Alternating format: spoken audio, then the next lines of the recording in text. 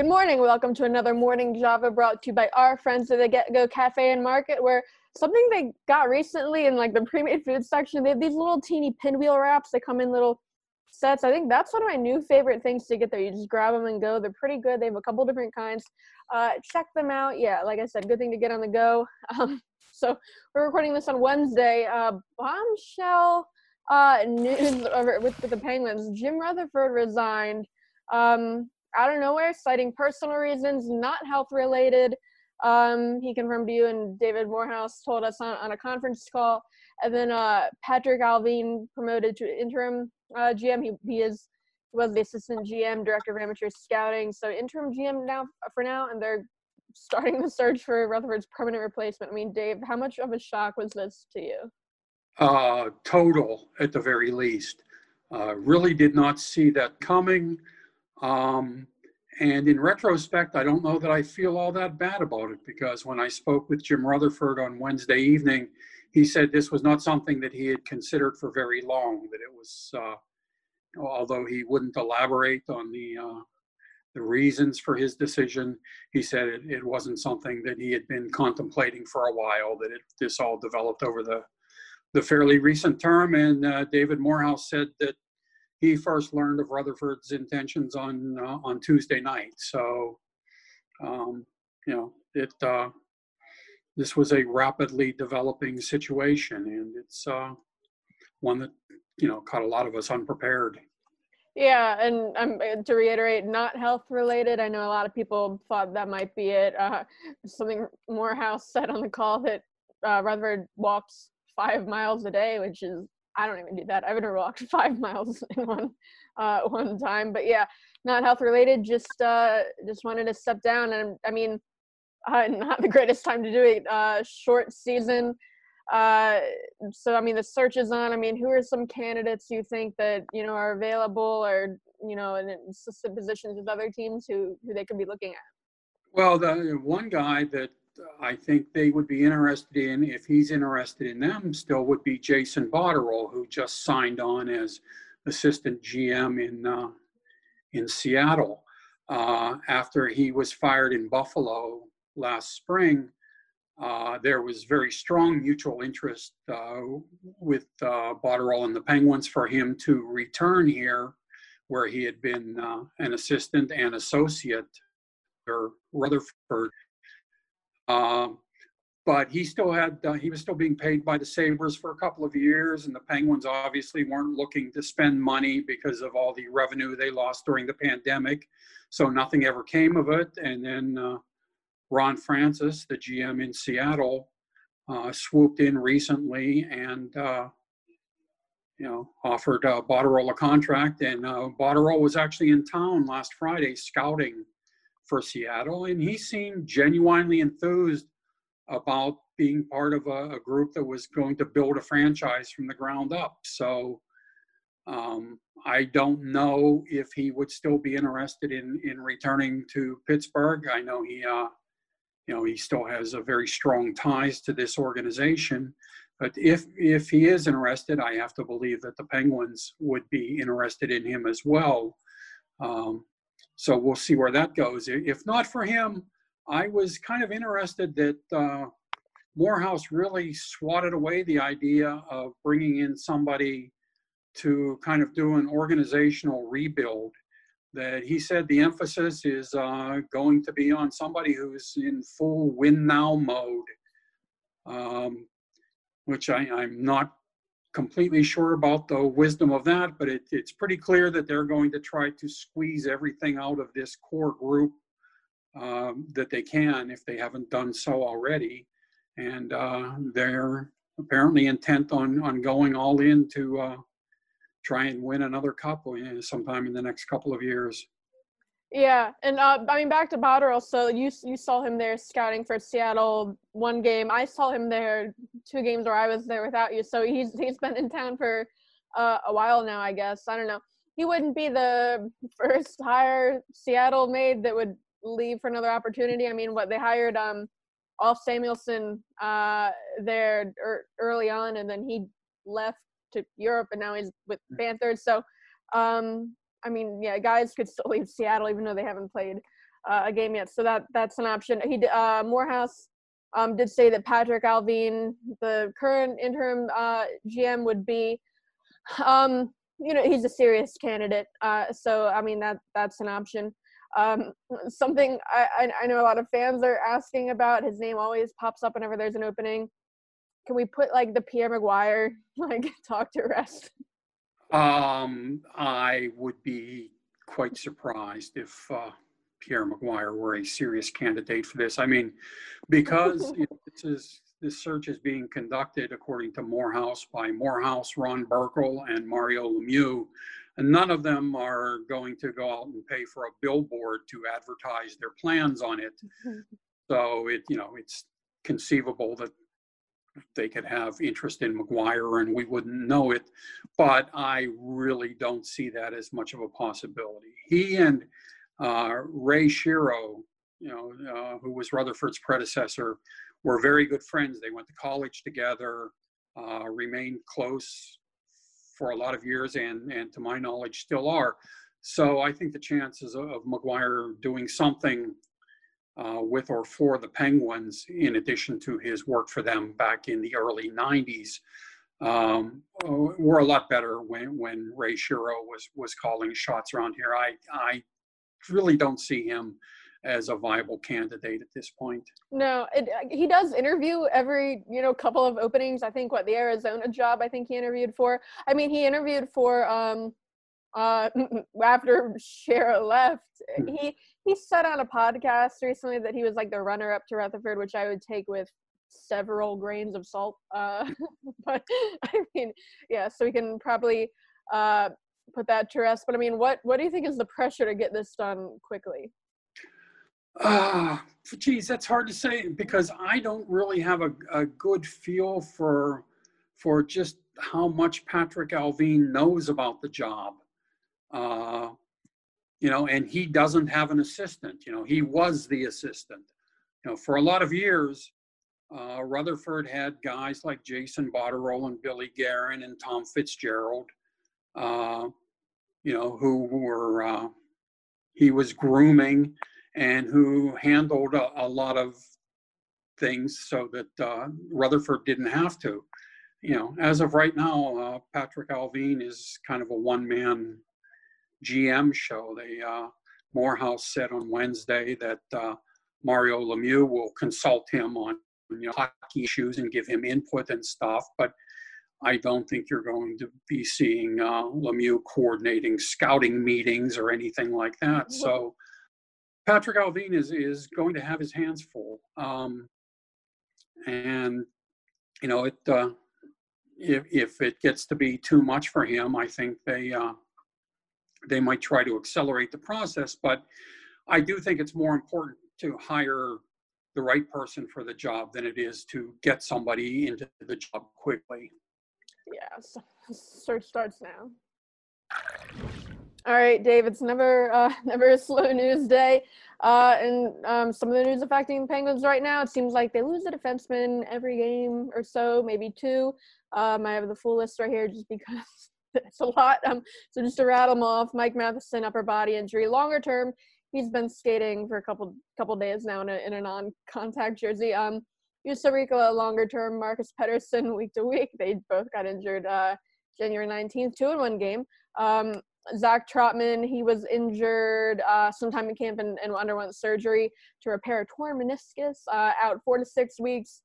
He probably would have been on the taxi squad. And then the most recent ones, Brian Dumoulin, last game, lower body injury. He was still being evaluated last we heard.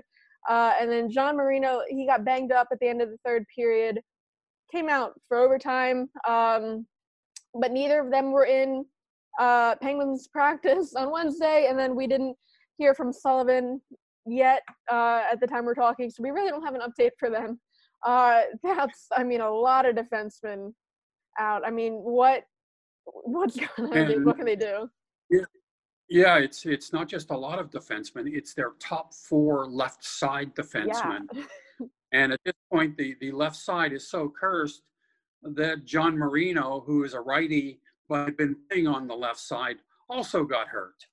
So you you can't escape it simply by being right-handed. I mean, it's really remarkable to go through so many defensemen, in 7 games, and then to have them, be your top 4 on one side is just, I mean, it's mind-boggling. You figure that, Ricola, you probably weren't even expecting to necessarily see him in a game by this time, unless somebody had been injured or was really struggling. And he's already moved all the way up through the depth chart and onto the injured list. I mean, it's really remarkable. And, they're going to have to really do some work to patch together a capable defense. I mean, on Wednesday, they signed Yannick Weber to a contract. He's a pretty reliable, steady veteran presence, a good depth guy. Given the Penguins' current circumstance, that probably means that when he finally gets into the lineup, whether it's Thursday or whenever, probably log 45 minutes. They're just so shorthanded back there. But, I guess part of the challenge of succeeding in this league is being able to overcome adversity. And the Penguins certainly are experiencing a lot of that on their blue line already. Yeah, and then, but even Weber, I mean, he's right-handed, which is really not what they needed, given that all their injuries are to the left side. But I mean, Weber, he was available. He NHL regular for the past couple seasons with Nashville. He did attend their camp on a PTO, didn't make the cut, so he hasn't been playing anywhere. He was available. He was a defenseman they didn't have to trade for, which is what makes him appealing. But again, he's right-handed. I mean, the other guy, there's one defenseman left on the taxi squad, and that's Kevin Churchman, who is left-handed. Played on the right side in Wilkes-Barre last year pretty much the whole season, so he can't play on both sides. But I mean, lefty, that's his natural side. But I mean, Kevin Churchman, he hasn't played in an NHL game since the 2013-14 season. That was his rookie professional season. Not ideal. He got all of 13 games that season, so he's not exactly a wash in NHL experience. Yeah, I mean, and of the healthy defensemen, I mean, Marino, before he went out, he really was kind of struggling. CC hasn't been that great really all season. He was a healthy scratcher a bit there. Letang hasn't looked great. I mean, it feels like Pierre-Olivier Joseph is their best defenseman. Yeah, and I checked today. He has just under 40 minutes of NHL experience, on ice experience. So yeah, he's the rock back there right now. Yeah, and I mean, last game after they lost Dumoulin, Pierre Joseph was the guy that stepped up and played on the top pairing with Letang, so he could be getting even more big minutes moving forward. But I mean, he's looked solid. The first 2 games, he actually led all Penguins defensemen in shots. It was 3 shots and then 2, not a lot, but no one else was taking shots. He was. And he hasn't been around long enough to know that he's not supposed to shoot. Yeah. Okay. Everybody has to get comfortable in the system. Yeah, and then he's so good at he's a tall guy, long reach. He's just so good at forcing opponents to the outside and really breaking up chances of cutting off scoring lanes. So I mean, he's been great, and yeah, I probably didn't think he'd get into the lineup this early in the season, and it's looking like he's going to be their top pairing defenseman. So yeah. He's probably the only pleasant development on their blue line this year. And if nothing else, he's got his health going for him. There's that. All right, Dave, speaking of pleasant development, something that has not been a pleasant development, really the play of the second line, but in particular Evgeny Malkin, really up until last game, I mean, they haven't looked good as a whole. Malkin really hasn't been scoring even strength. The second line did change last game after Evan Rodriguez went out. Brian Rust moved up to the top line. Second line is now Zucker, Malkin, Kapanen, and it looked like they were clicking more last game. But I mean, what have you seen from the second line and in particular Malkin? Well, we saw very little for the first 6+ games. Malkin, I thought, especially in the third period on Tuesday, finally started to look like himself on a consistent basis. There had been, the occasional flash in the first half dozen games, but in general, he was accomplishing very little and looking bad doing it. But probably from the midpoint of the third period on Tuesday, I thought he really looked assertive, engaged, made a couple of really nice passes to Kapanen. The first one that sent him on a breakaway that he didn't score on. The second that led to Kapanen's goal that tied the game, that put it into overtime. And then, Malkin nearly won the game a little less than a minute and a half into overtime when he beat Tuukka Rask with a shot, but it went off the crossbar. And then, of course, he had the chance to win the game on the 3-on-0 break when he opted to throw an errant pass to Chris Letang rather than throwing the puck past Rask to send us all out of the building. But I thought that was a pretty rare blemish on his final 25 or so minutes of work. I think there was an awful lot. I think he did more good in the last half of the third period on Tuesday night than he might have in the previous 6 games and 2 periods combined. Yeah, you said he looked engaged. That's just the biggest thing, because we talked about it the last episode we did, or the one before that. The first series I covered, the one against Washington at home, he just looked like he was floating around out there. And then I know, a couple days ago, Dayan wrote a column from when he was at the Rangers game, saying the same thing, that he looked like he was just coasting around out there. But we did see more speed, energy, engagement the last game. And we're seeing more out of the guys that are on his line too. Kapanen, he got elevated to that line. I think he's looked good since he came in. They've kind of been easing him in. Zucker really didn't look that great for a couple games there, but I thought he looked better last game too. He was on that second power play unit. The second power play unit, I think, the first game in Boston was better than the first, for sure. Zucker scored there. There was a weird shot, went off O'Connor's foot, then McCann bounced it off of Bruin. But yeah, things look like they're starting to come together. Yeah, and especially with the problems on defense, the injury issues they have back there, they're going to almost certainly have to win some high-scoring games. And to do that, you better have at least 2 lines producing goals on a pretty regular basis. If they can get the second line going, I like the chances of the Crosby, Gensel, Rust line producing. That could at least give them a fighting chance until they start to get some bodies back on defense. Yeah, and then with Malkin, Sullivan the other day, paraphrasing what he said about, if he's concerned about Malkin, he kind of made it sound like what he thinks is with Malkin, just he gets in his own head when he's not playing well. And it sounded like Sullivan thinks that, once he can just get 1 goal, that the floodgates will open and he'll start to feel like himself, play more like himself. So, and from watching Malkin, I believe that if Malkin can just get one good bounce, we'll see him back up at the level that we're used to seeing him play.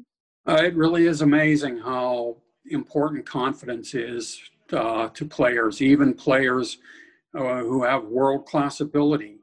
If they hit a drought, sometimes when the puck's not bouncing right for them, or they're just a little bit out of sorts, it's amazing how quickly their confidence can fade, and it becomes a vicious downward cycle for them. On the other hand, if Malkin is feeling it in a positive way after the way he finished the game on Tuesday night, there could be a positive carryover, that would last an awful long time.